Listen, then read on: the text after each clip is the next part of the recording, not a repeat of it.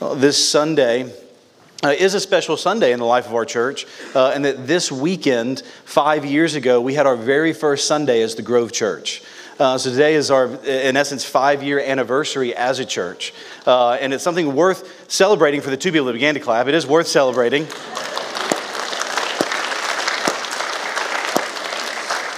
But it's worth celebrating in as much, again, and noting that it's not how great we are, but how kind and faithful God has been. And continuing to lean into Him for His continued blessing and help. That's what we need. It's what we need so desperately.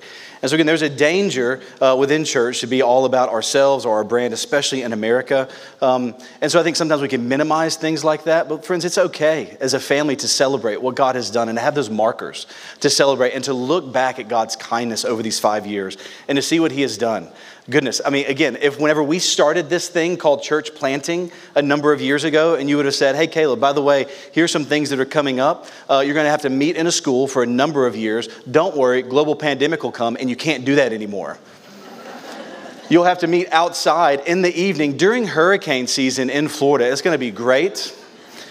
And then you're going to have to meet in the afternoons for a while, but eventually you'll end up in a basketball gym where who knows the things that are around, but they are nonetheless here. The floors may be creaky, but this is where you are. This room may not have been built for acoustics, but we use it to glorify God each and every Sunday.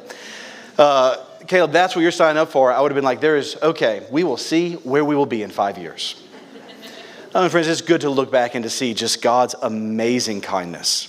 Because I could have never written a story like this in 5 years to see what He did through all of it. And so we celebrate what God has done over these 5 years. And as we turn now to our study, we're jumping back into the book of 1 Peter to mark this celebration. A lot of churches on a Sunday like this, they get really excited and they have some special series to get people in, because after Labor Day is a time maybe when people are jumping back into the church. They have some really cool series. We're jumping back into 1 Peter, and our sermon is about submitting to the government. That's what we are going with today. There is a bit of this, though, that I do want to say as we jump in over the next few weeks. There'll be some difficult passages that on our own we will probably read and not like. But this is, I think, one of the benefits of expository preaching as we take the commitment to say, God, we believe this book really is your word, breathed out by you, your Spirit inspiring these writers to write your book to us, and every word of it is profitable for teaching, for rebuke, for training in righteousness. And so we're committed to it. And so the commitment to it, going verse by verse, chapter by chapter, there are times you come across verses that if I'm choosing verses, I'm not picking this one to preach on my own. But in the commitment to it, we're saying, God, I know there's something you have for us here. It's good, it's profitable. And so it moves us through not just the parts of Scripture that we are naturally drawn towards, but maybe even those that are difficult.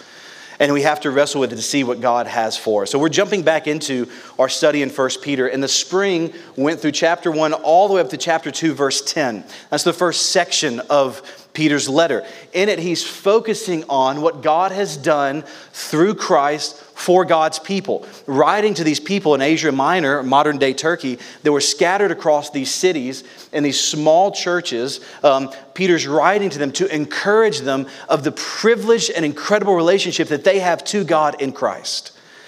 And he's just been going through a list of some of those amazing verses that we have in the Bible in chapter 1 all the way through to verse 10, focusing on that relationship. And there's going to be a transition here in verse 11 as he changes and begins to say, well, because of your relationship to God vertically, here's how that impacts your relationships horizontally. And the order of that's so important, that we understand the way in which we live is informed by and secured by what Christ has done for us. It's not the other way around. We don't try to do good works and go, okay, God, will you love me now? God loved us while we were still sinners, saved us, reconciled us. Here's what Peter says, that we are chosen by God, that we've been given a living hope and an eternal inheritance that's kept in heaven for you, guarded and secure there in heaven, which is your true home. And it's made this different kind of relationship that you now have with a living God. And it's a type of relationship that angels long just to catch a glimpse of. a holy priesthood of living stones, a chosen race, a royal priesthood, a holy nation, a people for his possession, so that you may proclaim the praises of the one who called you out of darkness and into his marvelous light. Once you were not a people, but now you are God's people. Once you had not received mercy, but now you have received mercy. This is the incredible gospel that Peter's been going through all in chapter 1 up until chapter 2, and that leaves us there in verse 10. That was me literally just reading verses 9 and 10 there. This is where Peter's leaving us. But he transitions here in verse 11. And there's a hard pivot, right? Like Ross carrying the couch down the stairwell in the episode of Friends. He can't turn around. He's yelling at the other person carrying it. You need to pivot. You got to pivot. This wasn't in my notes, and I probably shouldn't have brought it up, but here we are nonetheless. Peter here is yelling to us, look at Jesus, now pivot. Turn, verse 11. Verse 11 and 12. This is where we'll be looking. We got 2 points today before we dive in. The 2 points are simply, I'm sorry for the Friends illustration. I thought it was going to land, but it obviously didn't. I know. I stick to my notes. It's a good encouragement.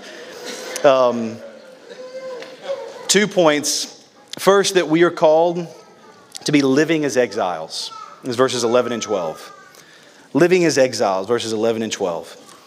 This is kind of the main principle that Peter's going to write about. He's going to apply it then in different situations. As citizens, in our vocation, and in our marriage. It's where he's going to take that principle and apply it in those realms. So today we're going to look at the principle and also how it's applied in the first realm of government. So secondly, we'll see then that we are called to be living as exiled citizens in verses 13 to 17. So living as exiles, verse 11 and 12.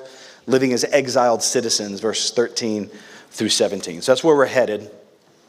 So first, Peter gives this principle that kind of dictates and governs here the upcoming passages. Verses 11 and 12, Peter writes this: Dear friends, what a beautiful, beautiful saying. Some of your translations may say beloved.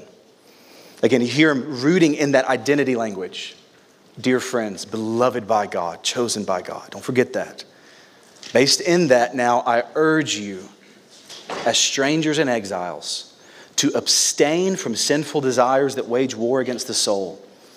Conduct yourselves honorably among the Gentiles, so that when they slander you as evildoers, they will observe your good works and will glorify God on the day he visits. These 2 verses, again, act as kind of the controlling theme here, the controlling lens, in which Peter's going to understand the way in which he sees the world. And so we need to make sure we spend a little bit of time on this, because this is opening the section here in verse 11 that's going to run all the way through chapter 4, verse 11. It's the largest chunk of Peter's letter. How to live as exiles in a hostile world. This is the question Peter's asking. He's going to then play it out here in these verses. But this is the controlling lens. Oh, and friends, I think it's a lens, a perspective that we need to be sure that we have an understanding of. Because I don't think that our culture in America as Christians naturally lends itself to understanding this truth. What do I mean by that? I mean that as Christians, generally there has been religious freedom here in this country. Things have been, in some ways, relatively easy for a number of Christians here for a couple centuries. Again, we're a very young country in the scope of history. Even in some ways, where I grew up in Louisiana, went to school in Mississippi, kind of in the South, known as the Bible Belt, there was even for a long time cultural pressure to live and to act as Christians. Now, friends, that's not the norm around the world and throughout history. It's a unique way. It's a unique place to live. And there's a lot of good in that. Hear me say that. But friends, in some ways, that kind of a background may lead us to feel like this place is home and we need those kind of rights. We deserve those kind of rights. And we need to make sure to fight to keep those kind of rights. And so how are we to engage in a culture that seems to be running in the opposite direction? How do our hearts engage with that? How do our actions engage with that? And how are we to think about this? Well, I think verses 11 and 12 help us. That we are living as exiles. You hear that at the very beginning. Peter's beginning this command here, his exhortation. You hear the strength. I urge you. He's got this fire in his bones. Guys, listen, I urge you. And I urge you as strangers, as sojourners, and as exiles. Peter wasn't talking about physical exile to them, to the people that were in modern day Turkey, throughout Asia Minor. He was writing of their spiritual reality. That they, now adopted by God, have a true and eternal home in heaven. And while they are here, they are not yet there. And so they, therefore, are strangers and exiles. Their citizenship is with God, Paul says. They're in heaven, Paul says in Philippians 3. Citizenship isn't here with any country. We are strangers and exiles here. That this is the lens in which to look at. And so how then, as strangers and exiles, do we engage with this world? Well, you've maybe heard the phrase, the cliche if you've grown up in church, that Christians are to live in the world but not of the world. I think it's a helpful phrase, but I think that here, Peter shows us one other thing in understanding that and how we are to engage. That we are to be in the world and not of the world, but ultimately we are to be for the world. What do I mean by that? First, Peter shows we are to be in the world. You notice there in verse 12, look at this phrase, conduct yourselves honorably. Where?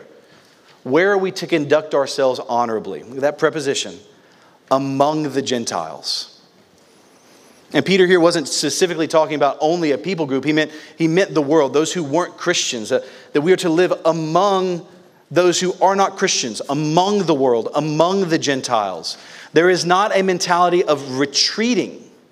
We do not pull ourselves away here in this world, either into monasteries, some extreme examples, but even just in decisions we make.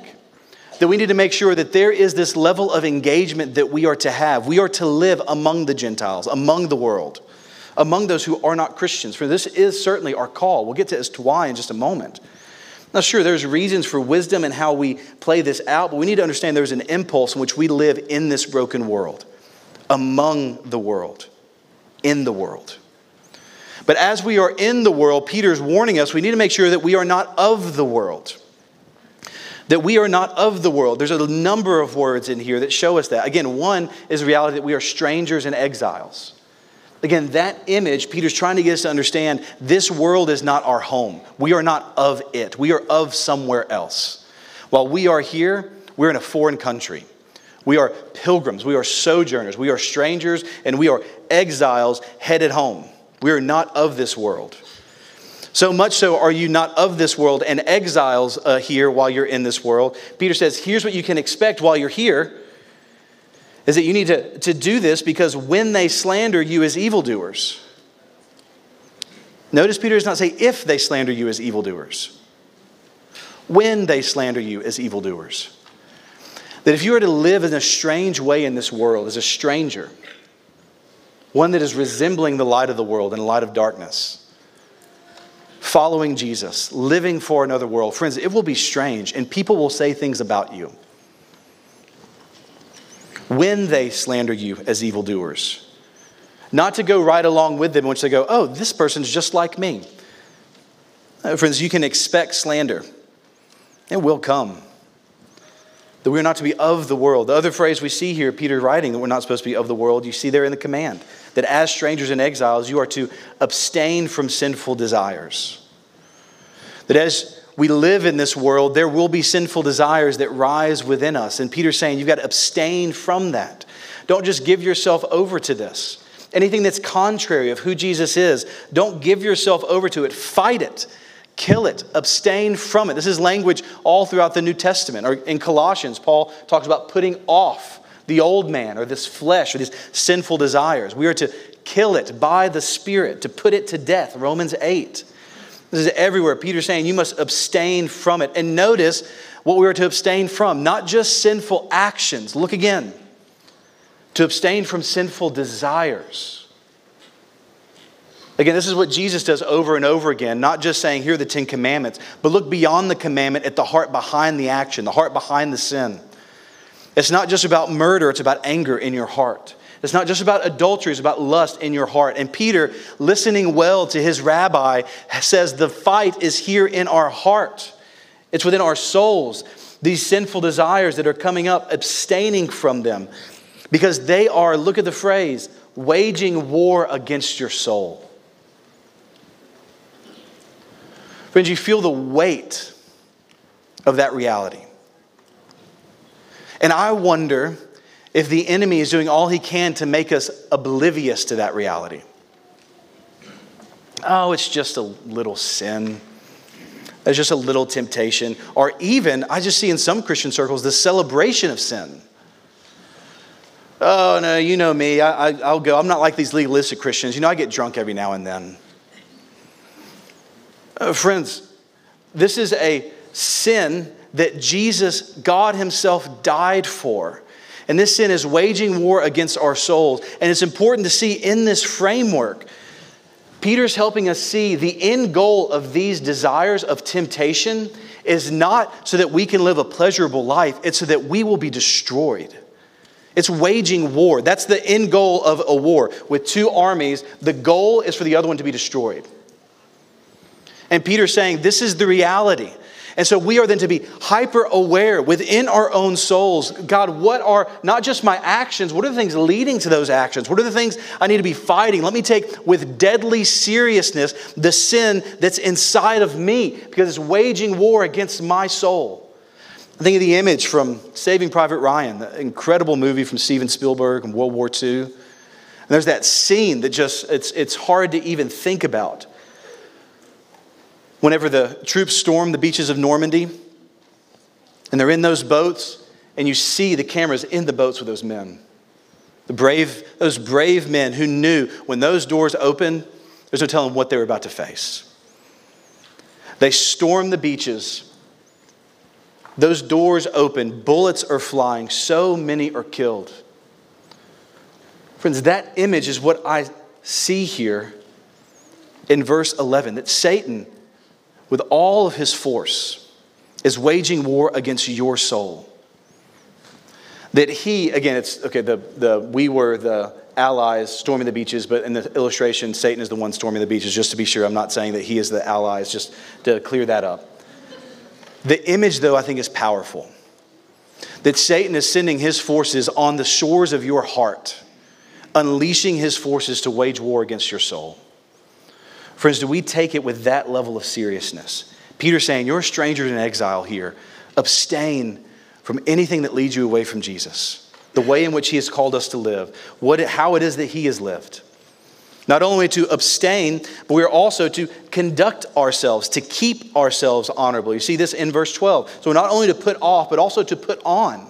It's the other way in which we are to live and not be of this world. We're not just to keep from doing things, we're also to do certain things, to conduct yourselves honorably. Again, Paul in Colossians 3 uses language not only of putting off, but also putting on Christ. Peter here is saying, don't just focus on what you're not to do, focus on what you are to do. To conduct yourselves honorably. To be in the world, but not of the world. You're a stranger, you're an exile. Abstain from these desires within your heart and conduct yourselves honorably. Put on Christ. And why? Why do this? Well, Peter shows us it's not simply, as he's already written, to be holy for I am holy. This is what God has told us in Leviticus, and he brings up again in chapter 1. There is also a missional thrust to our obedience. That we're not just to be in the world, not of the world. We're also to be for the world. And you see at the end of verse 12, we are to conduct yourselves honorably among the Gentiles. Why? So that when they slander you as evildoers, what's to happen? They will then observe your good works and will glorify God on the day he visits. So as you imperfectly follow Jesus and strive to look like him, living a life filled with good, or this word can also be translated as beautiful, a good and beautiful life that mirrors your Savior, that people who are not Christians will look at you and they will begin to say, there's something about the way that he lives and she lives that's different, that has this luminous quality like a light shining in the darkness. You hear Jesus' words that Rick read earlier, bleeding through here into Peter. People will see your good works and glorify your God in heaven. Peter is saying that your life and how you live it is connected to your missional witness, either for or against. Again, this phrase, on the day he visits, scholars debate exactly on what that means. Is this talking about when Jesus returns, standing before in judgment, then praising our good deeds? Maybe they join with other Christians. They become Christians. They join with other Christians glorifying God as he comes and visits.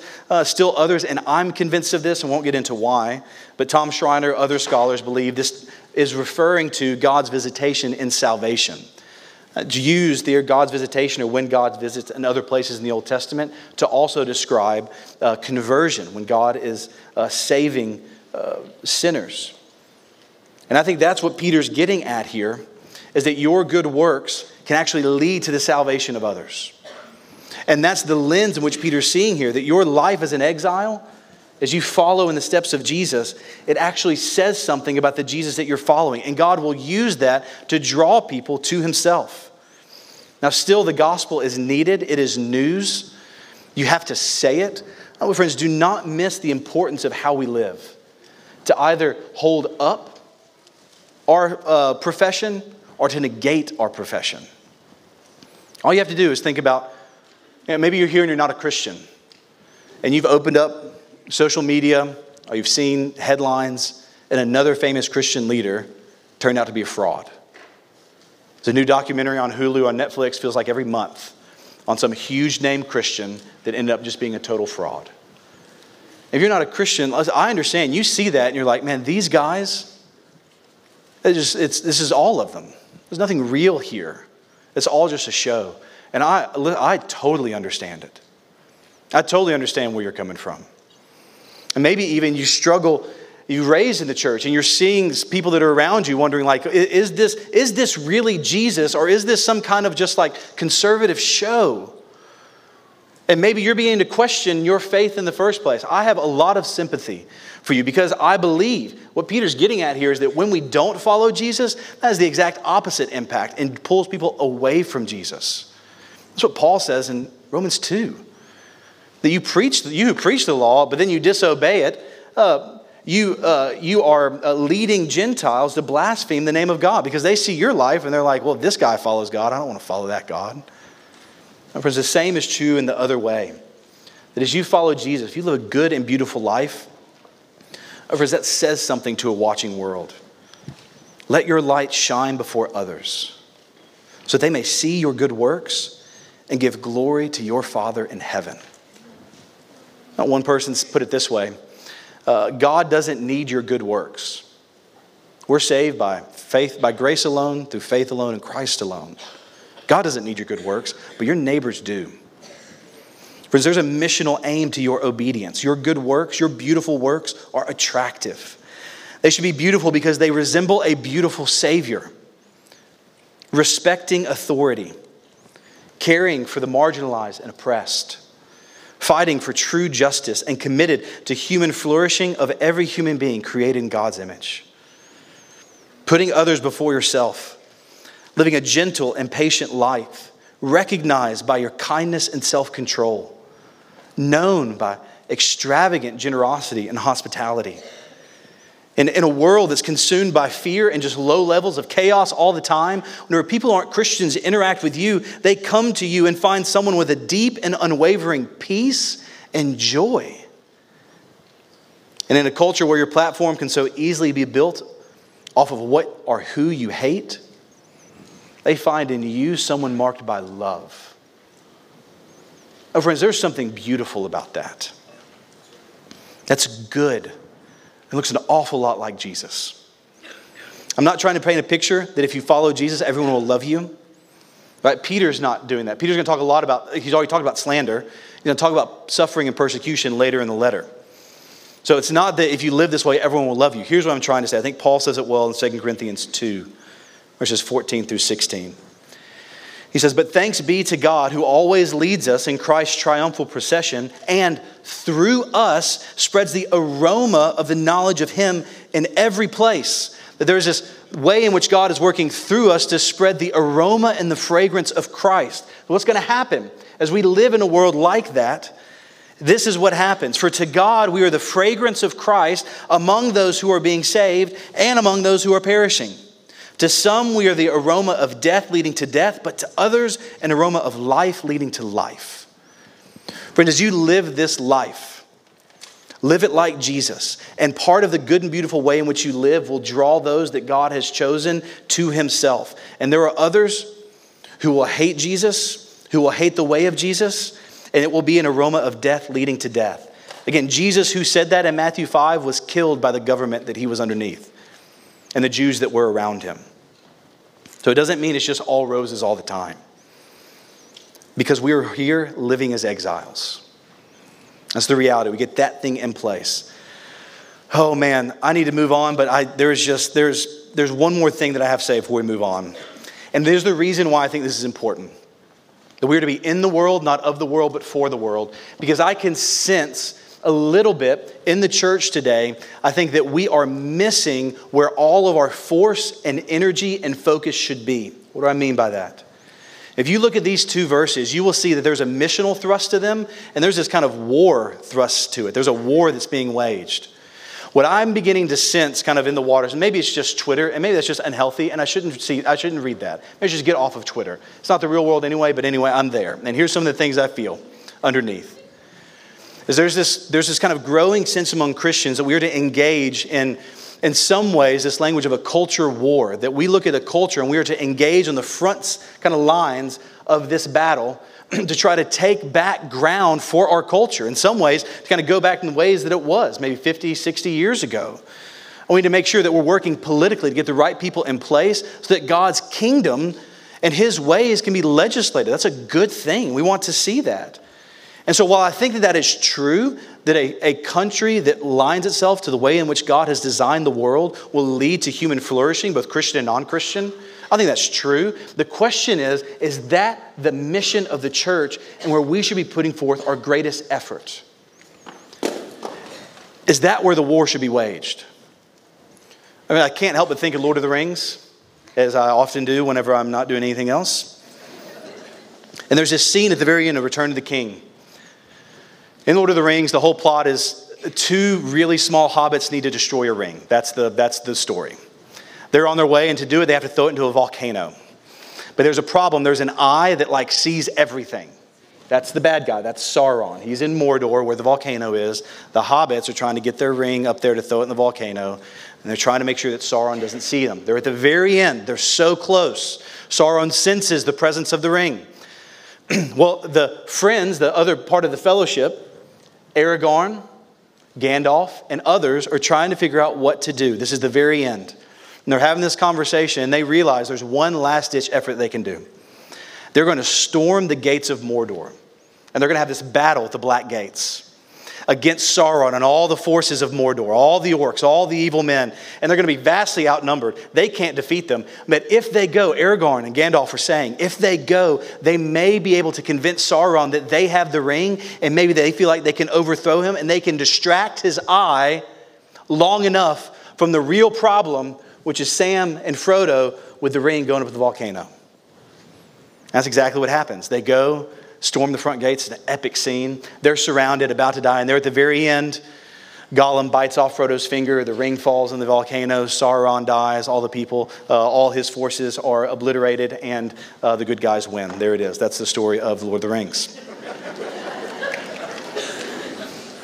I heard the applause. It's a wonderful story. And here's the reason for saying it. You hear the strategy of the leaders there. They were saying, let's go and try to distract the enemy from where the real fight is. If we can get his eye here, you won't see where the real fight is. But friends, I have this growing sense that the enemy is trying to distract the eye of the church to think the real fight is who's going to be in office and fighting this cultural war. And the war that's being waged, we see in verse 11, isn't out there, it's in here. The war is against the sin in our own hearts. Now, again, I've got to say it because I say it every time. I was talking to Leah about this. She was like, are you going to do your thing that you always say? I was like, I'm glad it's my thing, I guess. It's a good thing to say. And so, yes, I'm going to do my thing. Here's what I'm not saying. I'm not saying don't care about politics. I'm not saying that Christians should simply retreat or we shouldn't care about who is or isn't in office. It's not what I'm saying. We need to steward your vote well in a democratic republic. In good conscience, voting for, and praise God, we have the opportunity to vote. Friends, that's not what I'm saying. What I'm saying, detach your hope from who you're voting in and attach it to the King of Kings and the Lord of Lords and fight this war that's waging against your soul. Focus there. I'm not saying don't care about anywhere else, but put our effort there. For the church, friends, if you look throughout the pages of the Bible, do you know where the greatest threat comes from for God's people? It's never outside the camp. It's always within. It's always when our hearts turn from the living God. And then you have forces that come. But friends, Babylon and Assyria and Egypt were no match for God. Do you know the great threat in the people in the Exodus story? It was whenever they built a gold calf and they began to worship him. God needed an old guy with a stick and a stutter to free his people from the most powerful country in the world.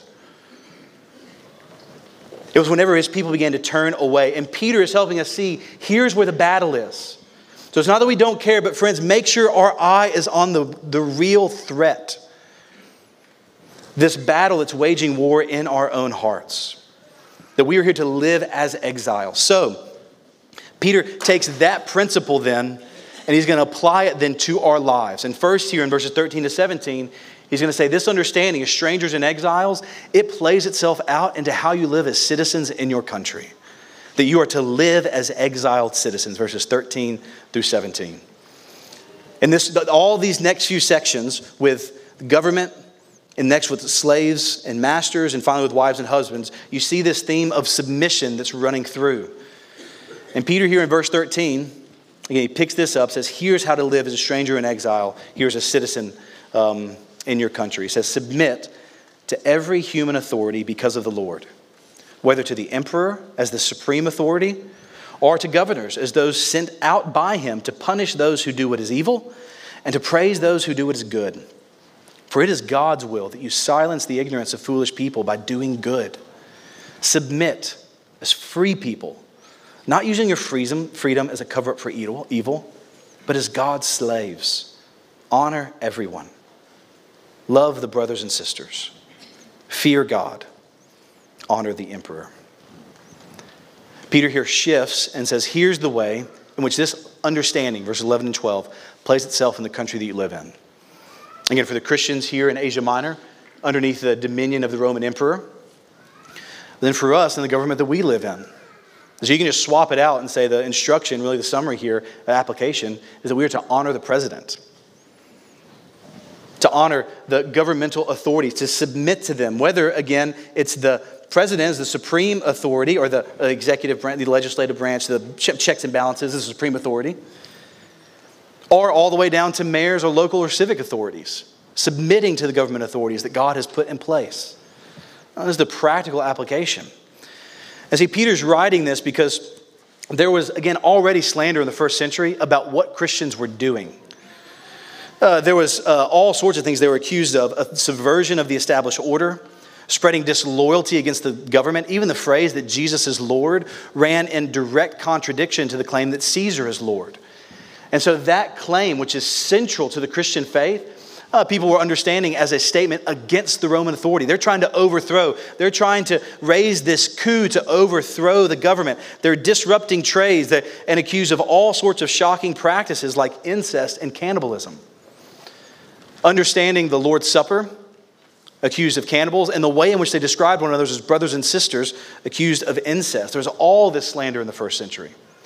And Peter's saying, listen, the way in which we, in this new covenant, in this mission that God has given us here on the other side of the cross, the way that we engage in this world isn't with a drawn sword.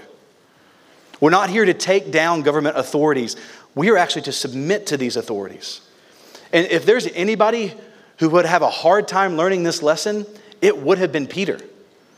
Literally, the night that Jesus was betrayed, you know what he did? Drew his sword. Time for action.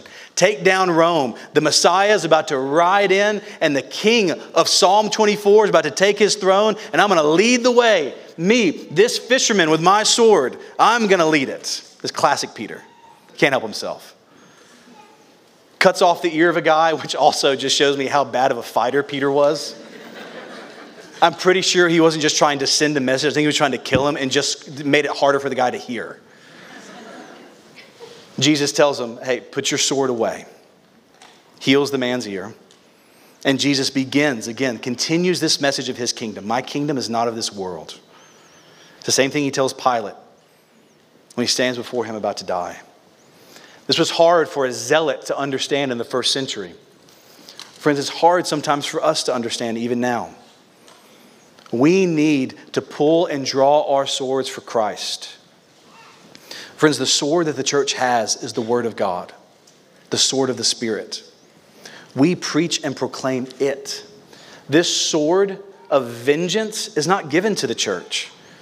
I want to read one other text. If you've got your Bibles, you can flip there. It's longer in Romans 13, verses 1 through 7. But again, it's going to help give this understanding of how Christians are to engage and understand the government and the government's role in the life today. Romans chapter 13, again, Paul's writing to the church where? The church in Rome, center point of the emperor. And here's what Paul says. You'll hear a lot of the similarities from 1 Peter. Paul says this, let everyone submit to the governing authorities, since there is no authority except from God, and the authorities that exist are instituted by God. You hear what Paul's saying there? We are to submit to authorities. Why? Because as Christians, our ultimate authority doesn't rest with a government, it rests with God. And there's no authority that comes except from him, and the authorities that do exist and are instituted by God. He's the one that built them and placed people there. And you go, well, then what's God doing with governments? Well, friends, he does a number of things. Sometimes governments are used by God to bless those, sometimes as trials, and sometimes as judgment. But they are all, the governments are not foiling God's plans. The legislative branch is not coming up with laws that God did not see coming. Dictators around the world are not finding power that God doesn't know what to do with. Oh, friends, he is the King of Kings. Again, that's a phrase we hear a lot. What that means is that all of these kings bow to him. He is the Lord of Lords. So then, Paul continues, the one who resists the authority of that government is actually opposing God's command. And those who oppose it will bring judgment on themselves. For rulers are not a terror to good conduct, but to bad. Do you want to be unafraid of the one in authority? Do what is good. You hear Peter's language there. It's similar. And you will have its approval. Because the government is God's servant for your good. But if you do wrong, be afraid. Because it does not carry the sword for no reason. You hear that language there. For it is God's servant. Talking about the government. It is an avenger that brings wrath on the one who does wrong. There you see kind of the purpose of government as God has established. He has given the government and not the church this sword of vengeance to punish those who do what is evil and to encourage those who do what is good. This is the purpose of government in God's world today. And that government is to act as God's servant. It's there to do that very thing. And so we, therefore, must submit, not only because of wrath, but also because of your conscience. And for this reason, you pay taxes. Like, come on, Paul. You got to throw taxes in there, just there at the very end. This is why we pay taxes. We pay taxes since the authority are God's servants. Continually attending to these tasks. Pay your obligations to everyone. Taxes to those who owe taxes. Tolls to those you owe tolls. He had clearly never ridden on the 429. Respect to those you owe respect. And honor to those that you owe honor. You hear almost the words of Jesus here. As people came to try to trap him. Oh, Jesus, you're so wise. You're so good. You're so smart. You don't show partiality at all. Should we pay taxes? These people came and tried to flatter Jesus and ask this question and try to trap him. And Jesus, knowing their malicious intent, looks at them. And he's like, hey, anybody have a coin on you? Again, it's classic Jesus. What? Excuse me? Pull the coin out. And he says, whose image is that on the coin? I said, it's Caesar. And Jesus responds, give to Caesar what is Caesar and give to God what is God's. You hear this thread throughout that Christians are not to be a group of people overthrowing the government, but we submit. Why? Oh, friends, because we are strangers and exiles here. Our mission is not to establish our home here because our home is guaranteed there. And so while we are here, we are to submit to the governing authorities that God has established and put in place and that he is then using to carry out his will, either a blessing, trial, or judgment. And we are then to submit to them here in this world so that we, whenever people accuse us, then it will roll right off. And we will silence the ignorance of foolish people by doing good. Friend, the force of this command from Peter and from Paul is only ratcheted up when you understand who he's describing as the emperor here. The emperor at this time was Nero, who was crazy. Assassinated his own mother, who helped bring him into power. was responsible for some of the greatest persecution of Christians in history, including dragging them into the Colosseum and having them eaten alive by animals. It was under Nero's watch that Peter was later killed and Paul's head was cut off. That's the governing authority that Peter is saying submit to and to honor. Because you can just hear, I can feel it in my own heart, and I can feel it in the gazes right now of like, okay, Peter's saying submit, but they don't know where we are right now and the type of politicians and governors and mayors that we have. Surely he's not talking about them. Oh, friends, he is. He certainly is. Well, and you go, well, what about civil disobedience then? Surely there's times to disobey the government. Are you saying just obey the government at all times? I'm like, well, no, we're not saying that. That's not what the Bible says. But I do just want to say, Peter doesn't even address that here. That's not the main force of the text. He didn't get into it. So we do need to at least say, yes, of course there's a time for civil disobedience. Look at Acts 5. The governing authorities told Peter to stop preaching. You know what he told them? You know what? Man is not supposed to fear other men, but to fear God alone. And he disobeyed them. Okay, so Peter himself entered into act of civil disobedience. The Hebrew midwives in Exodus 2 who disobeyed the order to kill the children and saved Moses. Of course, there's time for civil disobedience. So there are exceptions, particularly as you see here that we are to submit to every human authority because of the Lord, or in other places for the Lord's sake. That when the command of the government runs in contradiction to God's commands, that's then the time for civil disobedience. Oh, but friends, you just see and feel the weight of what Peter is describing here in the cultural moment that they are in. To honor the emperor, to live as exiled citizens. This is what we are to do here in these two verses 13 and 14. This is the command. Pilate the same way, right? It's not just the emperors, but the governors that were sent out by him to punish those who do what is evil, to praise those who do what is good. You hear again the purpose of government there. And friends, that includes Pilate, who was the one that oversaw the trial and the murder of Jesus. So this isn't just good government. This is also difficult, oppressive, and some of the most difficult government that Peter and Christians have experienced. This is our posture, that we submit and the citizens that we're in because we're strangers and exiles. That we are to honor those in authority, to honor the emperor, to honor the president. Oh, friends, this is just drastically different from social media today. Honor doesn't get a lot of views, clicks, and shares. Dishonor and hot takes and acting like an upset teenager that didn't get their way, unfortunately does. But friends, Christians are called to live a different way. Honor does not mean you never disagree or vocalize concern. It means you do so honorably. And you can feel the difference in how we engage in this. That we are to honor the emperor. We are to honor these governing authorities. This is what we are to do. Why are we to do it? Verse 15.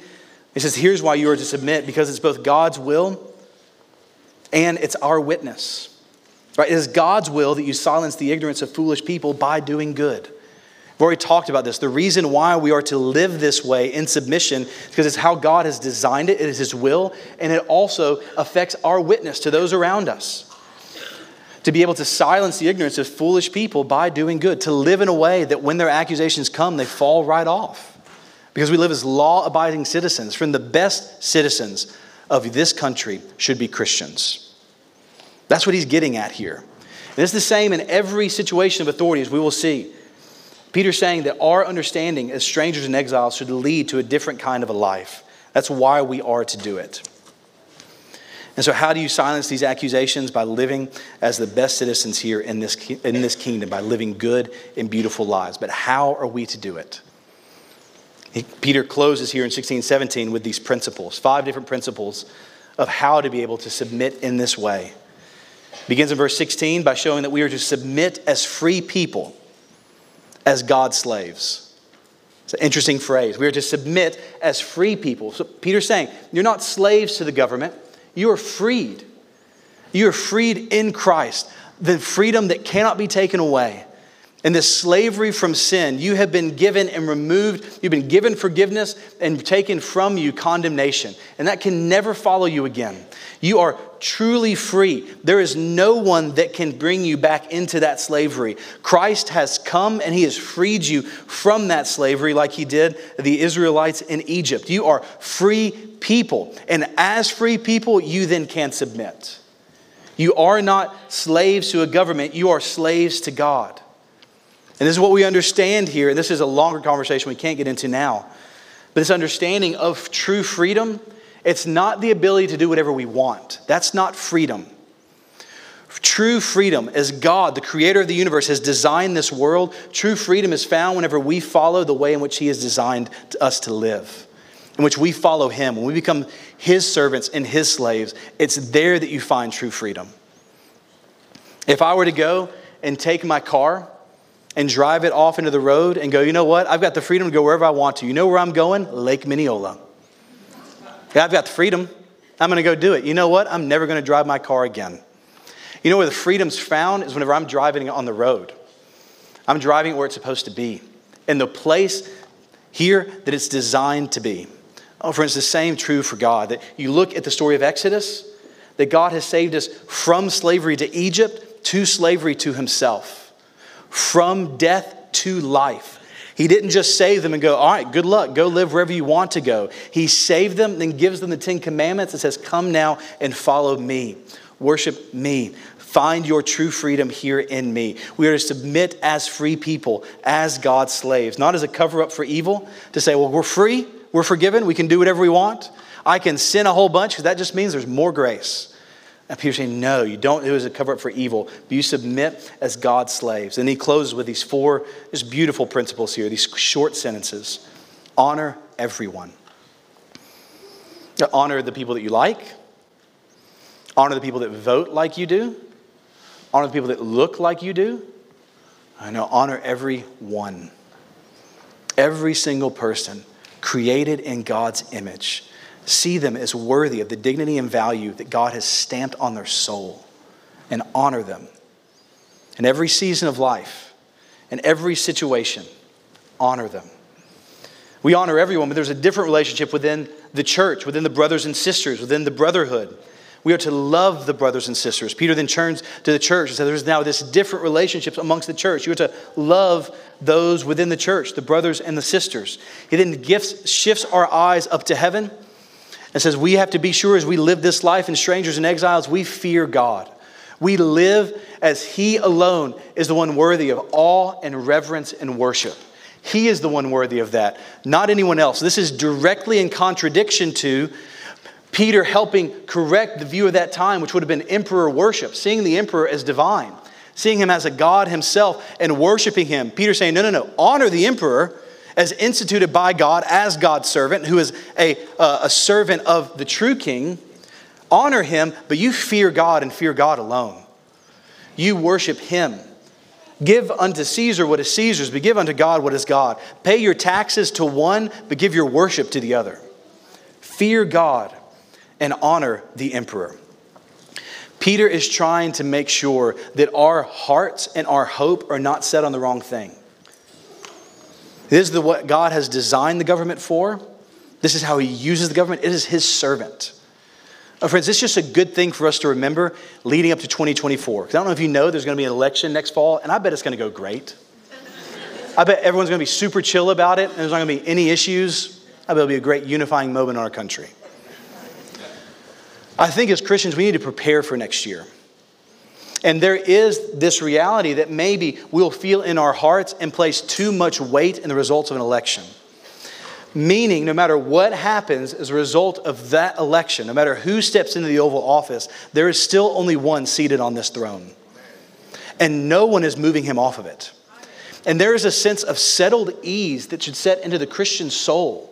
That we can step into a year of uncertainty and go, our job is not to take our swords out and to take back ground for Christ. We are to live, though, waging war against these sinful desires in our soul and to submit to the government, working for the good of all people, praying for God's kingdom to come, honoring whoever may be elected, but we fear God and we fear God alone. And our hope becomes detached from the one that we're voting in, and it becomes attached to the one that we worship every Sunday. It changes the way that we engage.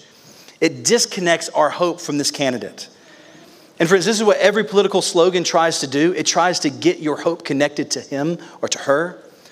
I had a lot of fun going back and looking at different political slogans throughout the years. There are some very bad ones. And there are some worse ones. 1944, one party had its candidates elected, James K. Polk. A few years later, had another candidate, Franklin Pierce, going up. Franklin Pierce's campaign slogan in 1852 was, "We polked you in 44, we shall pierce you in 52. Grover Cleveland and Adlai Stevenson, here's their slogan, "Our choice, Cleve and Steve." 1952, Dwight D. Eisenhower, his was fairly just straightforward and simple, "I like Ike." 1956, when he was going for re-election, thought he'd get very creative, "I still like Ike."